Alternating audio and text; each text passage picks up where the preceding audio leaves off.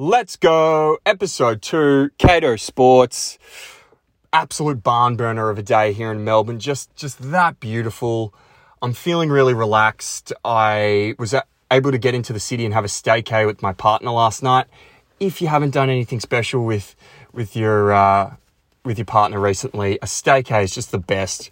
Went to Crown Metropole. We ordered room service. We got up to the pool. Admittedly, at the pool, it was complete chaos. There was 1,000 kids going completely berserk.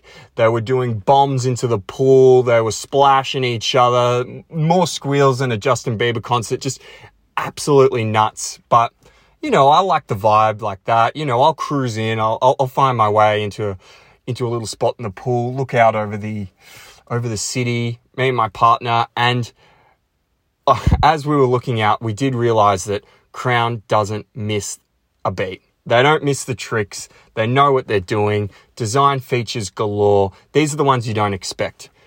Looking out over the city, what do we get? View of the best, and a brilliant view at that, of the best bridge in the whole entire world. The Montague Street Bridge. Just a perfect view of it. It was just something I didn't know. I didn't realize that every single time someone went 60 k's an hour, cascading, crushing their car under the Montague, that there was someone swanning around in the pool at the Metropole watching it live. Just brilliant to know. Anyway, getting into the sports, lots to talk about. Bit of AFL first. Some sad news came out yesterday. Hawthorn Footy Club forward Mitch Lewis, 8 weeks out at a minimum, missing round 1 with an ACL sprain. It's the same knee that he missed the last 3 weeks of last year with as well. So really not good for a big guy like that to be getting an injury to a similar area repeatedly season after season. He really did have a bit of a breakout season last year. He kicked 37 goals in 15 games. He had some really big games of kicking 5+. I think at Hawthorn, he's a crucial piece to their team, and in a team that's very young and lost a lot of key older pieces last year through free agency. He was one of those crucial pieces that needed to stand up and have a big year this year because they lose Gunston, because they don't really have a forward line presence, because they were 18th last year in the midfield. Those forward trips are really important, and I think Hawthorn are getting better at moving the ball and getting the ball into their forward line at pace, but not having the big target of Mitch Lewis there is going to be really tough for the Hawks early on in the season. And a team with that much youth, it's going to be, I think, a tough start to the year for the Hawks if they're not going to have him out there as a target for them. I also really think it's important that I touch on the new rule changes going into next year that were released today. There's 3 rule changes. 2 I like, 1 I don't like. So, obviously, we want to see AFL games where there is less whistles called than more. We don't want the umpires involved. The best umpire game every year, everyone agrees on, is the grand final. Why is that? Because they just put the whistle away and they let the boys play. It's what every fan wants. It's what every player wants. The product is so much better to watch if the umpires put the whistle away. Once umpiring decisions start affecting games, it lowers the quality of the product that we're putting out there. What the AFL have gone and done is they've removed in Rule 1 50-metre penalties for faking a player out on the mark. So if you're standing on the mark where you're not allowed to move side to side and someone fakes a handball to a guy running past, that's not a 50-metre penalty if the guy on the mark moves. Tick, AFL. We don't want that being a 50-metre penalty. We don't want teams moving into scoring range on minor technicalities that aren't affecting the flow of the game. Second rule, another one where the umpires are putting the whistle away. They're not going to announce a 15-second timer on someone shooting for goals. So originally they had, after 15 seconds, the umpire says 15 seconds to go. Then they do a hurry up warning and then it's play on. They're removing that 15-second warning, so it's just a hurry up and then it's a play on after that. So again, put the whistle away, tick AFL, less whistles, better for play. Unfortunately, Rule 3 is going to cause trouble.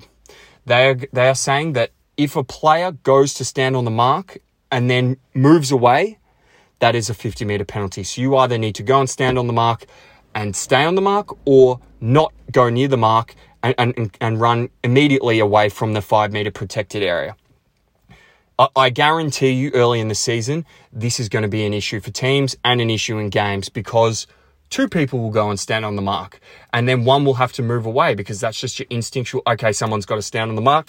2 will go towards the mark. 1 will have to go away. 50-meter penalty. I think any rule that affects how someone moves instinctually is not a great look and not a great move. Do we really care as a community if someone 1 second after going and standing on the mark then gets out of the protected area? I don't. I know a lot of fans don't. I don't think the players care, and I don't think it affects the game. So it's a weird one. It's going to result early in the season in a lot more 50-meter penalties. The umpires will be harsh on it, and when they realise how it affects games in the wrong way, it'll taper off at the middle to end of the year, like all these rules do. It's always way too hard at the start and then tapers off into the back end of the season. And then a lot of the time is even non-existent in the final series, where umpires just go, nah, we're not paying technicality, stuff like that. So they're the 3 rules. Interesting how they, get adopted into this season. I like the ones where they take away the whistle. That's going to be what's better for the game. Now, I do really want to talk about some NFL stuff. I love looking at how teams are created and how they were created over the last few years and how they've been created this season to go and win the championship. There are 4 teams in the championship round. 3 of them aren't paying their quarterback. One of them is Patrick Mahomes. Now, Patrick Mahomes is a complete alien. His first drive against Jacksonville in the divisional round, every single person watching it, when they were watching it, literally locked in, okay, Kansas City are going to win the Super Bowl. That's how good he was. That's how electric he was at moving the ball down the field. He goes and gets injured, and still on one leg, Patrick Mahomes outplays Trevor Lawrence, who is, one of the up-and-coming players in the league, the prince that was promised. Mahomes still outplays him on one leg. They go through to the next round. Reports are coming out. He's training, full participant. He'll be okay. And I'm sure he will be. And I'm sure he'll still do Patrick Mahomes stuff. But he's not going to be at 100%. You can't have your ankle rolled up on and be 100%. One of the reasons we love NFL is because people go out and they play even when they're not 100%. The NBA regular season is just such a slow burn and really struggles to get people interested, because the best players don't play if they're not 100%. They have a little niggle, take the night off. Back to back, take the night off. In the NFL, people just play. And Patrick Mahomes is not going to miss the AFC Championship game because he had his ankle rolled up on. He'll get a jab and he'll get out there and he'll dominate. But the other 3 teams aren't paying their quarterback. And they've been able to completely load their roster with amazing talent on all lines to get to that position. Now, the teams that aren't in the championship round are the teams that had quarterbacks who did get paid. Minnesota had Kirk Cousins, 3rd highest cap hit. He's not in the championship round. Dak getting paid $40 million a year. He's not in the championship round. Why? Because he didn't have any receivers. Why wasn't Kirk Cousins there? Well, he didn't have a defense that could make a play all season. Aaron Rodgers getting paid $50 million a year. Not able to put that money towards having those really good receivers. And he had a few rookies this year who made mistakes in big parts of games. And that's hard to overcome. If you're not paying your quarterback, you've got $40, $50 million like they do at San Francisco to make sure Debo gets paid. Make sure Kittle's on your team. Go and get, in the middle of the season, Christian McCaffrey. These are the types of plays you can make if you don't pay a quarterback. So really, it is quite important to build around your team, figure the quarterback position out later. You want that whole team set up, and then you go and deal with the quarterback. If you're paying a quarterback early, like they did in Dallas, like they did in Minnesota, you really will struggle because you just can't pay the guys at the other positions, which you will need. We see guys like Dak come up against a defense the San Francisco defense that has players on every single line that are untouchable. Fred Warner is the best linebacker in the league. Nick Bosa is the best edge in the league. I mean, Gibson has come across at safety. Hufanga is one of the best safeties in the league as well. Dre Greenlaw is one of the best middle linebackers. You just can't get past that if you don't have any receivers, which Dallas don't have outside of CeeDee Lamb. Minnesota, there's no chance. You can't have a defense that bad. They got beat up on by Daniel Jones and the Giants. That's how bad their defense was because Kirk Cousins is getting paid so much money. I think if you look at a team like Detroit, they've decided, you know what, we'll take a middle tier guy like a Jared Goff. We'll take him, we'll pay him a bit less, and we'll load up everywhere else. We'll make sure that we've got a very good offensive line.